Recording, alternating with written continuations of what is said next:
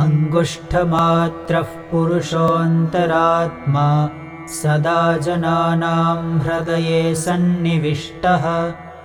तं स्वाच्छरीरात् प्रवृहेन्मुञ्जादिवेशिकां धैर्येण तं विद्याच्छुक्रममृतं तं विद्याच्छुक्रममृतमिति।